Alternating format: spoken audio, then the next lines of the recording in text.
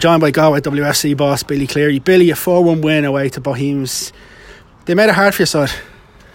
They did. I suppose the worst thing possible for us was Bohs getting the player sent off, and I think we got a bit complacent. And in fairness to Bohs, they put up a very spirited performance, and they battled right through to the end. So I think for Sean and the guys, I think very encouraging signs of the team's character, But at the end of it all, we came through in the second half and the quality showed. We created a number of chances even in the first half, we just couldn't put them away. When you scored, you would have thought, okay, you're gonna push on then, but you didn't even keep the lead for more than 90 seconds. Yeah, which was very disappointing because we always make a point after we score a goal. The next 5 minutes is absolutely critical, and but again, Bohs up the field, lapse in concentration, gave away a free kick, and the second phase of the free kick, they managed to get in the end of it, But again, from our own point, showed great character from the girls to come back and score 3 goals after that. So overall, look, I know there's an awful lot more in the girls, and we expect an awful lot more of each other and the players. So just trying to push on and try and raise the standards for the girls and the standard of play. And if we want to be up the top ends of the table and pushing the top teams in the league, we need to be picking up 3 points here today. Did you have to say much to them at half time, or did the players lead a lot of the talking? No, the players knew themselves that sort of we were playing at a slow tempo, we were letting the game slow down. It's difficult, and it's not like Bohs there, their first year in the league, and they're gonna, it's going to be difficult for them, and everything was slow, the balls were knocked out of play, it took an age to get back in, all this sort of stuff, which is part and parcel of the game. But we have to keep the tempo of the game high, to play to our advantages and our strengths, and it was a lot of stop-start stuff, but that's just the game, when you go away from home, them things are going to happen, and we have to find a way around that.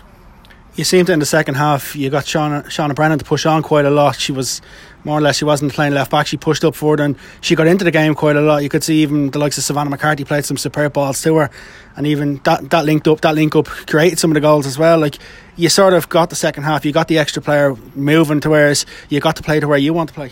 Yeah, I suppose, look, when we had the upper hand, and obviously with Bohs going down to 10 players, it made a difference, and we played 3 at the back and played Shauna further up the park, and she's very effective higher up the pitch, and again, as the game went on, I said the Bohs girls, they tired a bit and gave us a little bit more space and gave Shauna an awful lot more time on the ball, and Savannah an awful lot more time to pick them passes out.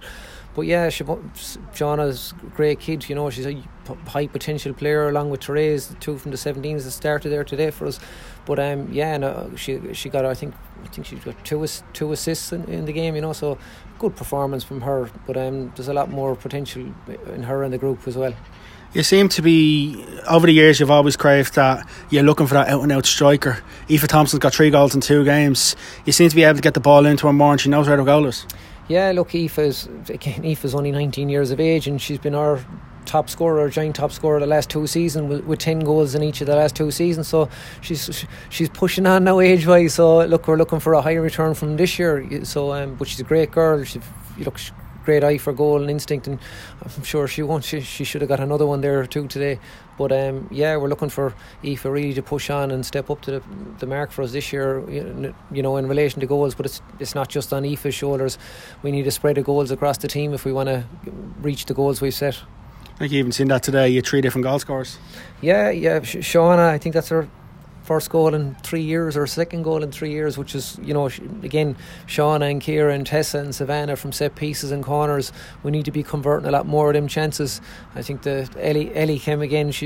Ellie was flying in pre-season training for us, and last week the night before the game she gets injured, which was disappointing, and she came back in today, and I thought when she came on she was very effective. She set up a couple of chances, got her goal as well. So again, hopefully if we can keep Ellie fit, she could be very effective for us. You haven't got long of a turnaround now. You've a midweek game at home to Athlone Town.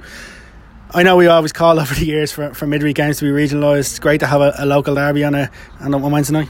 Yeah, look, I think it should be part and parcel of it now at this stage. If the league is going to grow, which hopefully it will, these things are going to have to be part of it, and we may as well get used to it, because it is. But it's great that they came up and they're regionalised, and obviously it's a derby game for us. They're probably themselves in Limerick or our nearest oppositions, so we're really looking forward to welcoming Athlone to Eamon DC Park on Wednesday night. And look, we'll be stopping off on the way home to go and take in the game. Athlone are playing Wexford this evening, so again, we won't be taking anything for granted against Athlone. It's a quick turnaround, so for us, getting the girls ready, getting them rested, getting them recovered, tomorrow we'll have a light training session Monday evening. We're ready for Wednesday.